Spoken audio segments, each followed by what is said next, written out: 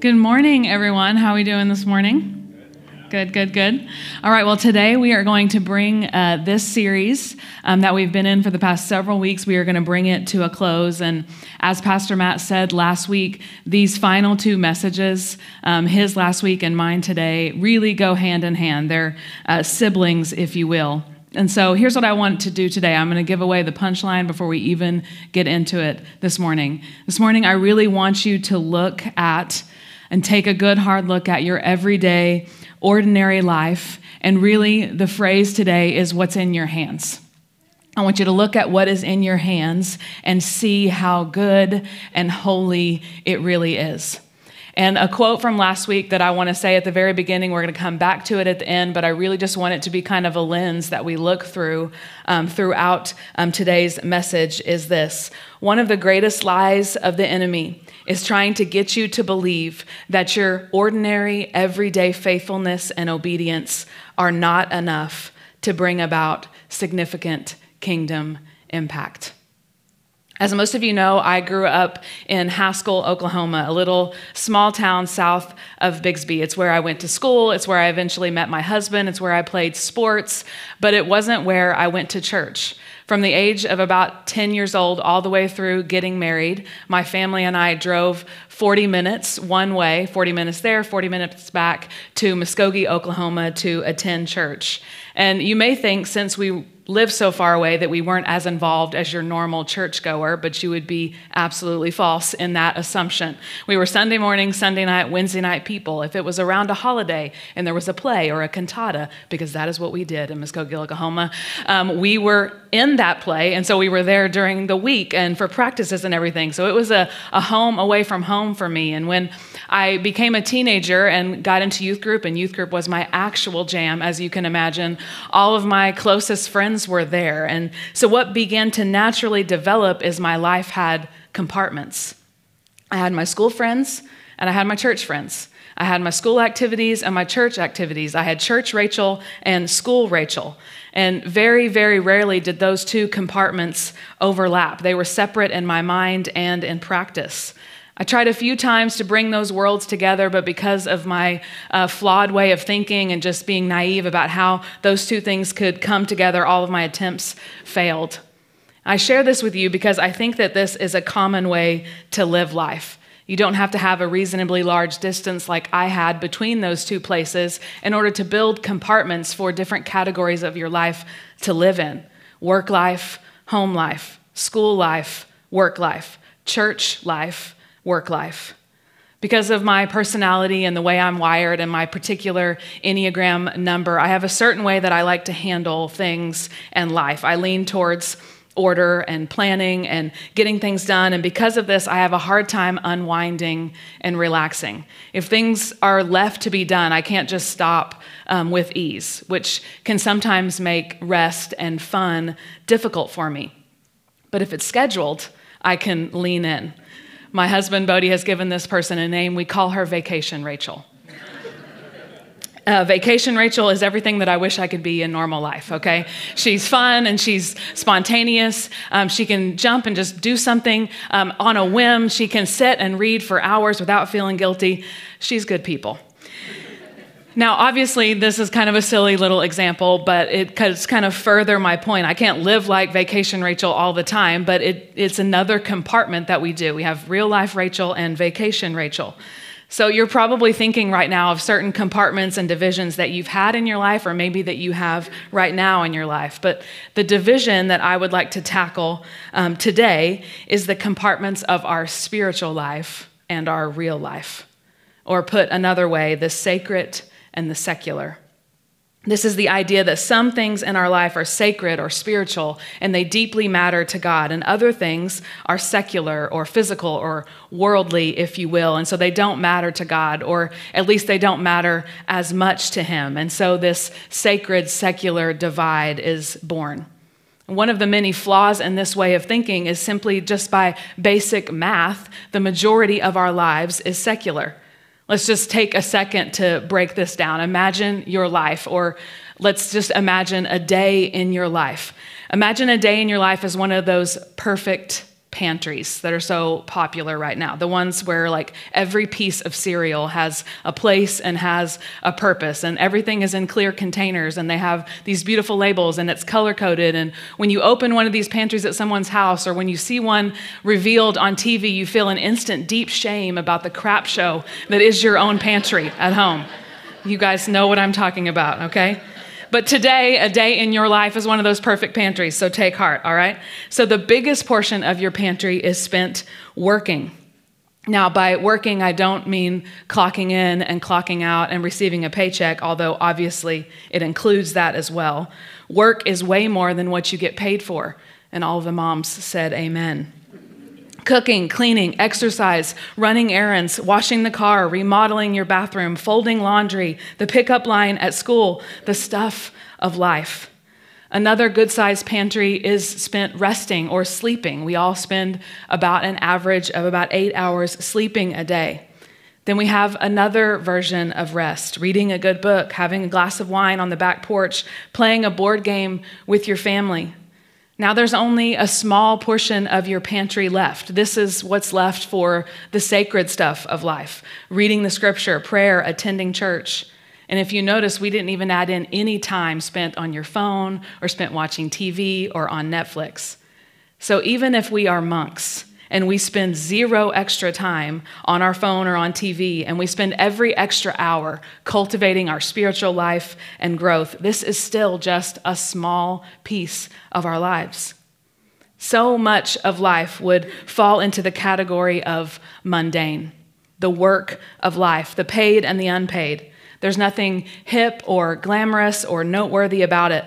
We don't feel like we're changing the world or impacting the kingdom or making significant progress. We are simply just getting things done, marking things off of the checklist, adulting.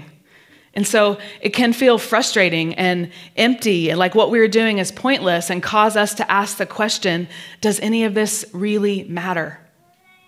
Obviously, I already gave that away. It absolutely does matter. In fact, it matters a whole lot. But let's start with a little history lesson to understand a bit more as to why we lean towards this sacred secular divide in our lives. This view has been around a long, long time. It's at least as old as Plato. Plato used this dichotomy of a spiritual world and a physical world as though they were two separate places, and his goal was to get from one to the other. And over time, this worldview sunk into the church. Does that sound familiar? Trying to get from one place to another. In the Middle Ages, the church was flat out teaching that all work outside of the church was secular.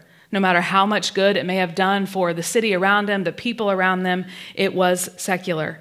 In fact, the word calling was only used for church work.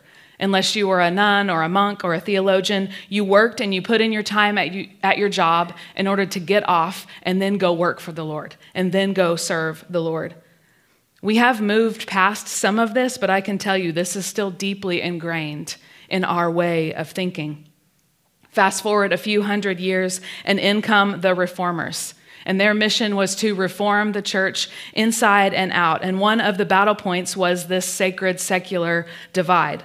The way it was worded at the time was that you had a spiritual estate and a temporal estate, or things that will last or things that will die whenever you die. Martin Luther attacked this idea forcefully. He says this: "It is pure invention that the Pope, bishops, priests, and monks are called the spiritual estate, while princes, lords, artisans, and farmers are called the temporal estate. This is indeed a piece of deceit and hypocrisy, yet no one need be intimidated by it, and that for this reason. All Christians are truly of the spiritual estate, and there is no difference among them except that of office. We are all consecrated priests by baptisms, says St. Peter says. You are a chosen people, a royal priesthood." So we see from this Luther quote and from other reformers that they would quote Peter saying, "You are a chosen people, you are a royal priesthood," and then turn around and say shocking things like, "We actually believe this to be true. We are all priests." And yes, as I said, we have the gift of having heard a version of this the majority of our lives. And the big umbrella concept we understand with our modern minds. But at the time, this was provocative. It was a provocative thought. Keep in mind, the priest and the priest alone could mediate on behalf between the Creator and his creation. The Reformation brought along the belief that, yes, you are a farmer and you are a priest.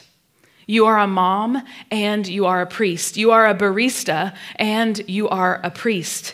You mediate between the Creator and the creation. You are made in his image. You are his representatives to the world. You are called. It's your ministry. Right after Bodhi and I got married, we jumped into ministry, as you guys know, as you've heard before. We served for a few months, and then we ended up stepping into the official youth pastors' roles at this church. And initially, it was to fill a space that needed to be filled. We loved the teens, and we were like, hey, we're going to jump in, and we want this. We're going to do this. Once we jumped in, we kind of each had our own kind of calling moment where it was like, yes, you know what? This is what we want to do. And the dream of being in full-time ministry was born at that time. And we set our sights toward it and began to pursue this being our job and that we being in full-time ministry. Fast forward 8 years later, we are still in the same role and the same job and still not in full-time ministry, still working outside of the church as well. But at this time in our youth ministry, we saw a little opening. Our town at the time built a skate park and a little complex, and along with it, there was this concession stand, and it was empty. And I'm not really sure why the city officials built a skate park, because they didn't so much like the crowd of people that hung out at the skate park. I don't know why you build a skate park and don't like skaters, okay? But Bodhi and I fell in love with this group of people, this riffraff, as the city called them, all right? We loved them.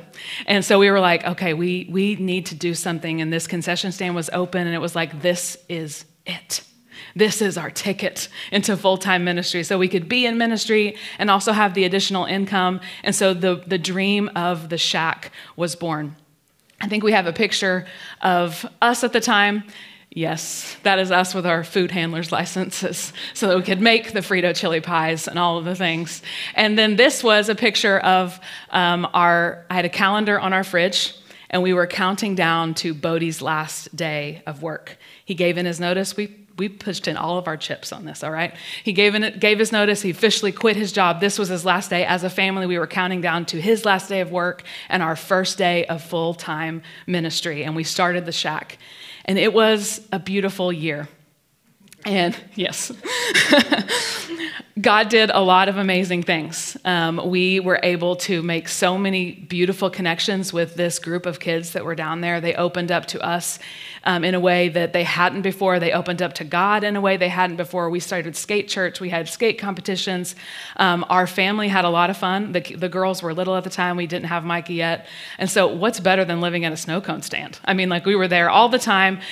And they were like, what's for dinner? And we were like, whatever's rolling or cooking in there. That's what's for dinner, all right? Frito chili pie, hot dogs rolling, snow cones, whatever. So it was like a dream world for our kids. But it was hard as well. And we were obviously, struggling a bit financially and just pushing through. God did a lot of beautiful things. But being in full-time ministry at the end of it was not one of those things that happened. After the season, Bodhi had to go back to work in order for us to make it, and that dream died again, if you will. What I began to realize at the time, and what I definitely know now looking back, is that full-time ministry was an idol in my life.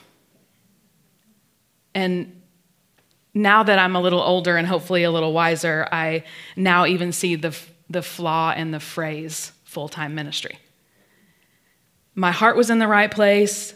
It's not that the desire was bad. I was just putting all of my hope into something that couldn't hold the weight. And I was very naive about what a life of ministry really meant and what it looked like.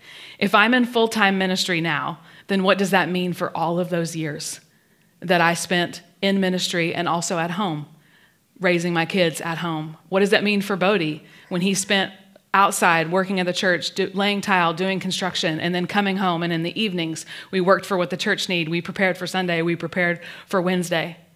If I'm in full-time ministry now, then what does that mean for you? for all the people sitting in this room who work outside of the church or work outside of the nonprofit world, that you're part-time workers for his kingdom? That God didn't call you to your job in the same way that he called me to mine? Absolutely not. When we say it out loud, it sounds silly, but this is such an easy trap to fall into, and this is the language that we are used to. And all too often, there's a major disconnect between spiritual life and, well, life. The way of Jesus is about living a seamless, integrated life where the divide is gone and our lives are fully immersed in the kingdom of God. All of life as worship, as it was in the beginning. Genesis 1:27-28 says this, "So God created mankind in his own image. In the image of God, he created them. Male and female, he created them. God blessed them and said to them, 'Be fruitful and increase in number. Fill the earth and subdue it. Rule over the fish in the sea and the birds in the sky and over every living creature that moves on the ground.'" We are made in the image of God. Each and every one of us. We are his statues in his temple, which is the whole earth and everything in it, made to represent him, created in the image of God, to make visible the invisible God. The image of God, this is our title. And the latter part of what we just read is our job description. Theologians call this the cultural mandate. It's the how for us, how we are supposed to live out all of our callings on earth as the image of God, as the Imago Dei, image bearers. And so let's quickly break down this cultural mandate. Two things this morning. Number one, we are called to fill the earth, to be fruitful and increase in number. And now there's an obvious thing being said here, but this doesn't just mean to get married and have kids. It's more than that.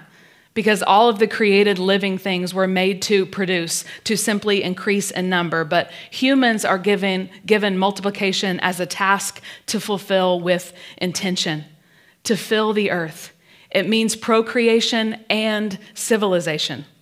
He wants human beings to make babies and make community centers and churches and schools and governments and cities and countries. Think about it. He could have just spoken the word and created millions of people and the structures to sustain them, but he didn't.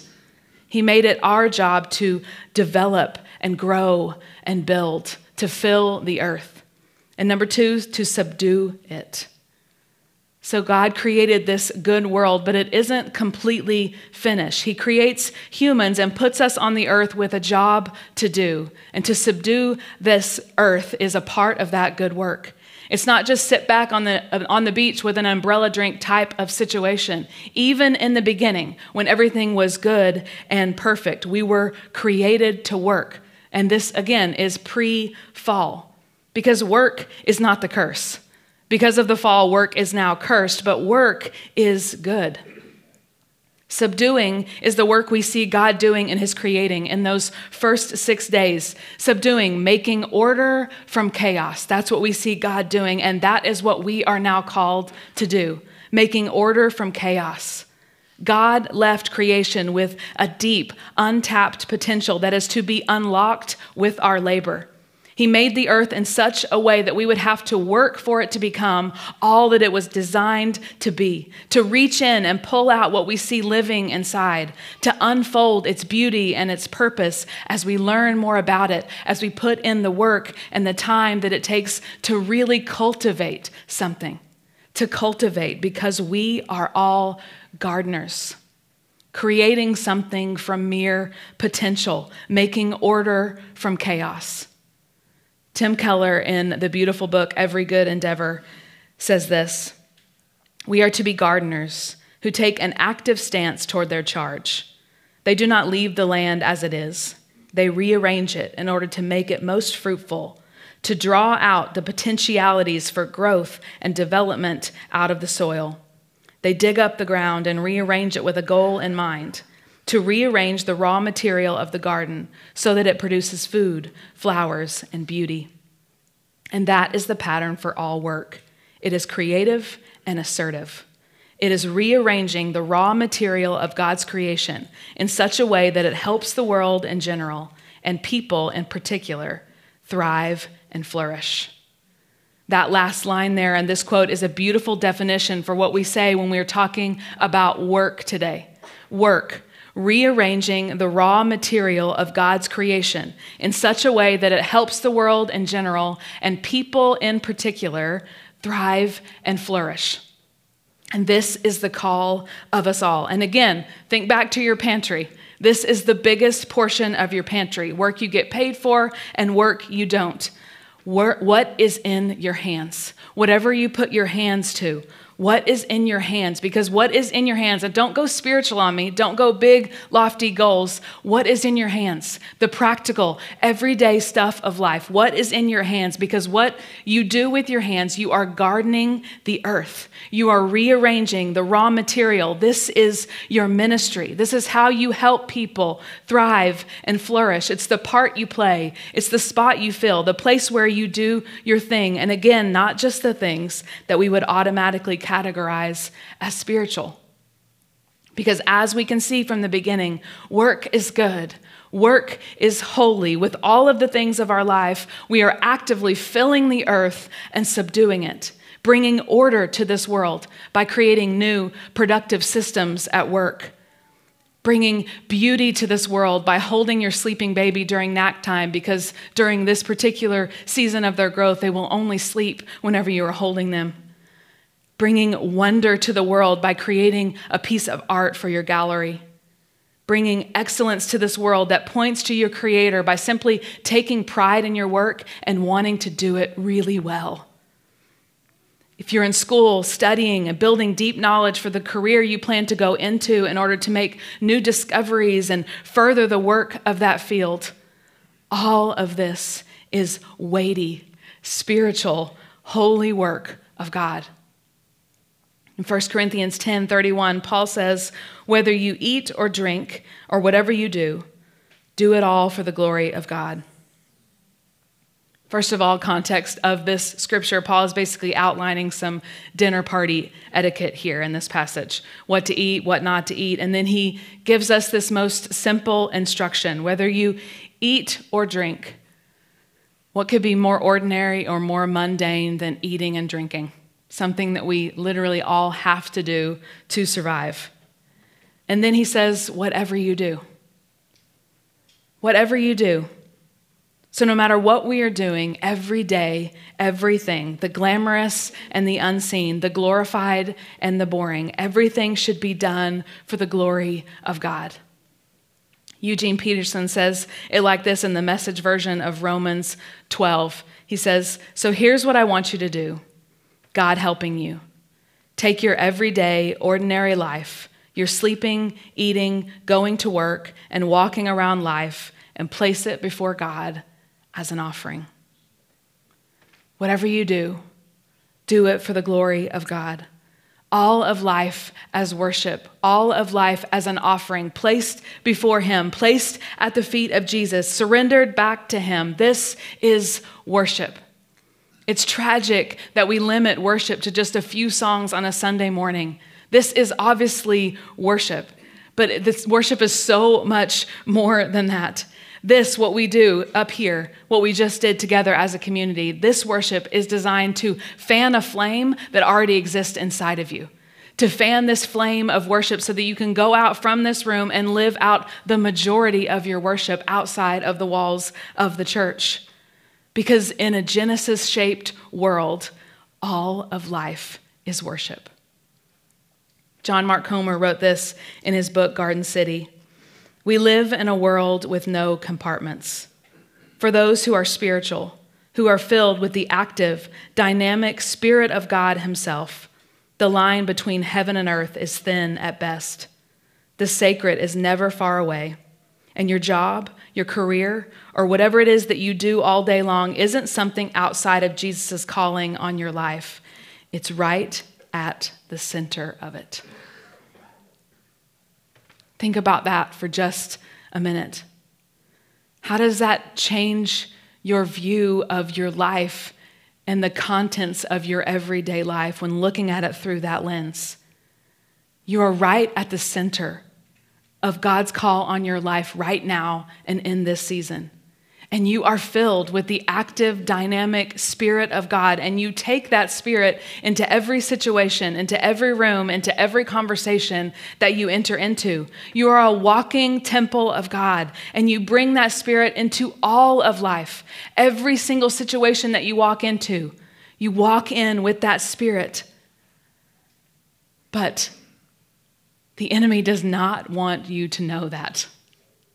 He does not want you to take a hold of that and walk in that authority and walk in that power and walk with that purpose and walk with that calling. He does not want you to do that because it is dangerous when we can grab a hold of that. Back again to the quote that we started the day with.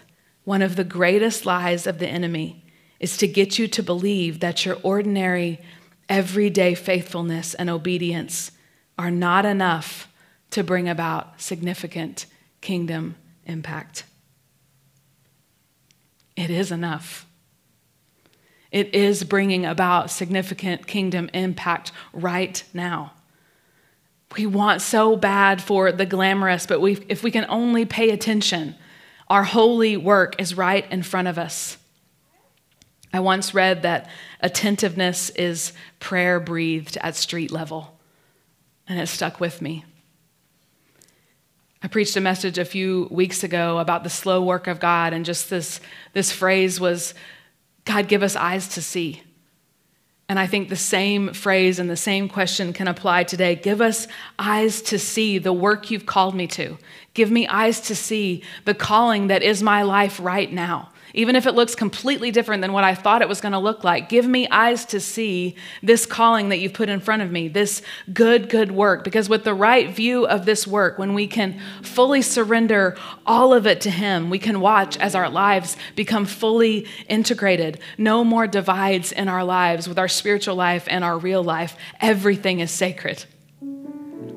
Everything is holy. Everything in service of His kingdom. We are in full-time ministry, full-time pursuit to bringing His kingdom on earth as it is in heaven. What you do matters. What you do day in and day out, it matters. It matters deeply to God for the here and now, for right now, in this earth, in this time, and that is enough, and it stands on its own. But we also know that there is a future and that what we do matters, and it will carry on and to shape that as well. As we end this series, A Better Story, today, I thought it only fitting to end today with a story. When J.R.R. Tolkien had been working on The Lord of the Rings for years and years, he came to an impasse. And he began to fear that the end of his life would come without being able to finish what he believed to be the work of his life. And one morning he woke up with a short story in his mind, and he wrote Leaf by Niggle. It was about a painter named Niggle. The Oxford English Dictionary defines Niggle as to work in a fiddling or ineffective way, to spend time on unnecessarily petty details. See, Niggle was a perfectionist, and he would spend an unnecessary amount of time on the little small details, and he would become distracted from the big picture. We are told that Niggle, he knew he had a journey to make, this long journey to make, and he didn't want to make this journey, but he knew it was inevitable. This long journey was death. But he had this one particular painting in mind. He had this vision of a leaf, and then zoomed out from there an entire tree and all the landscape around it. And he laid out a canvas so big that he needed a ladder in order to accomplish it, in order to paint this picture, this vision that he had been given. He set out to work on it, but because of his attention to small details and the distraction of pausing to help others, the long journey came, and they were only able to preserve one single leaf from his painting. And the leaf was put up on display, Leaf by Niggle, and noticed by a few eyes on earth. But the story doesn't end there. After death, Niggle is put on a train toward the mountain of the heavenly afterlife. And when Niggle gets to the outskirts of the heavenly country, something catches his eye. He runs to it, and there it is.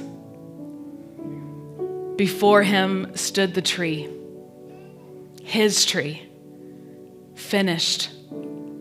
Branches stretched out, leaves blowing in the wind, just as Nigel had pictured it and was unable to finish it and accomplish it on earth. He gazed at the tree. He slowly lifted his arms out wide and said, "This is a gift." Tim Keller says this about this story. Everyone wants to be successful rather than forgotten. And everyone wants to make a difference in life, but that is beyond the control of any of us. If this life is all there is, then everything will eventually burn up in the death of the sun, and no one will even be around to remember anything that has happened. Everyone will be forgotten. Nothing we do will make any difference, and all good endeavors, even the best, will come to naught. Unless there is a God. If the God of the Bible exists, and there is a true reality beneath and behind this one, and this life is not the only life, then every good endeavor, even the simplest ones, pursued in response to God's calling, can matter forever. Stand with me this morning.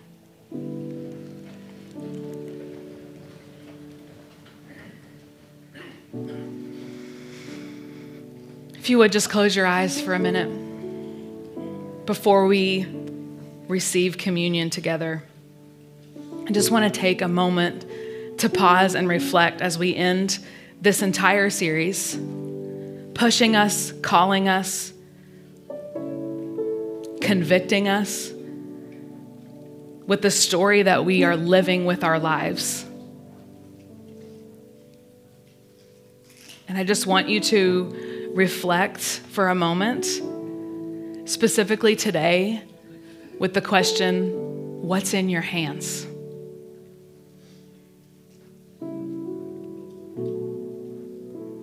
What's in your hands? What does your schedule look like? What does your job look like? What does your home life look like?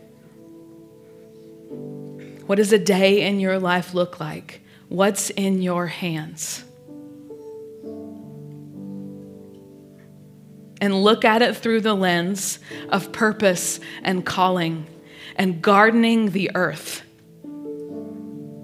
with what is in your hands.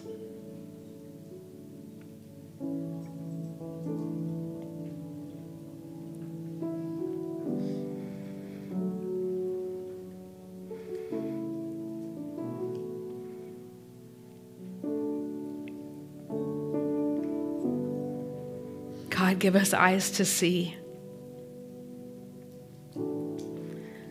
God, I just pray for divine revelation in hearts this morning. Unveil the beauty and the purpose that is their lives right now.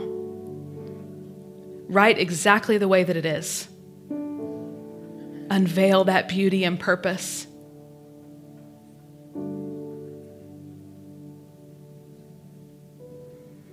Place in us this deep calling for this season of life. Implant in us the purpose and the strength and the bravery to step into that in a new and different way.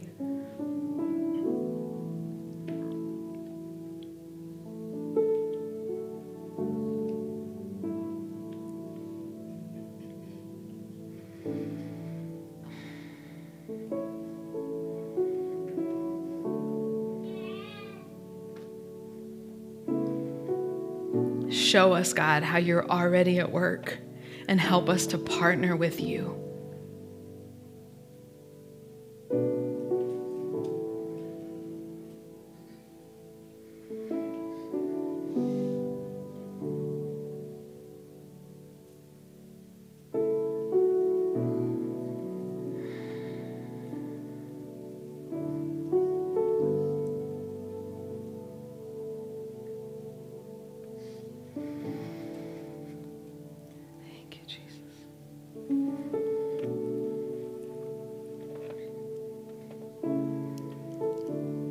you would like to begin to prepare your elements this morning.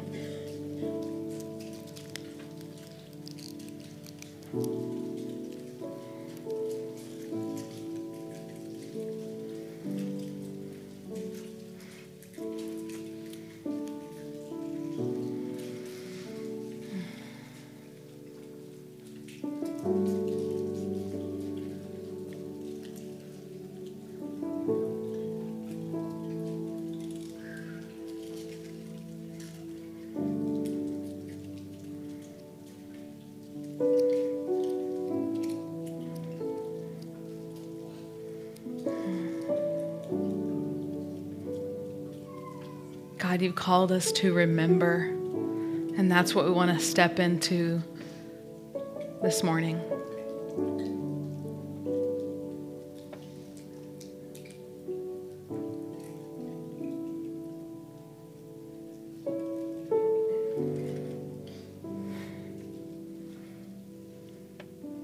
To remember your story, that is our story.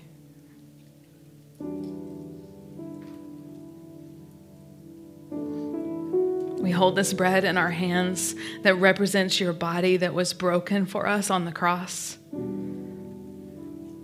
We remember that moment in history. We remember that moment in time.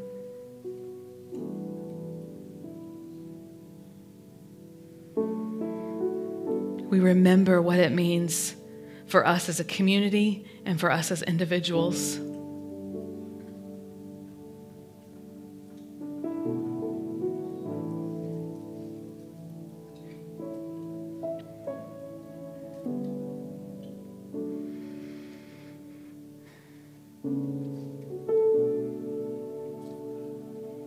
Let's take the bread together.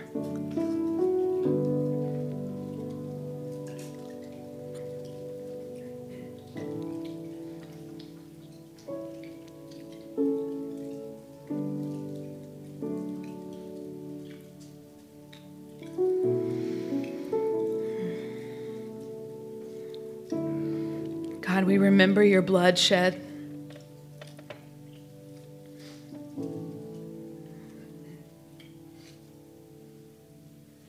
Jesus, we remember your blood that makes a way, that covers every single one of my shortcomings, of my mistakes, my sin. Where I missed the mark, you never did.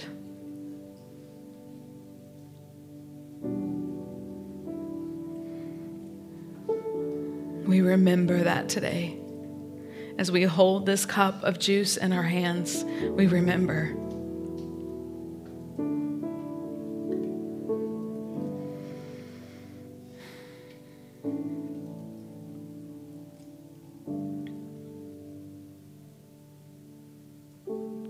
Let's take the cup together.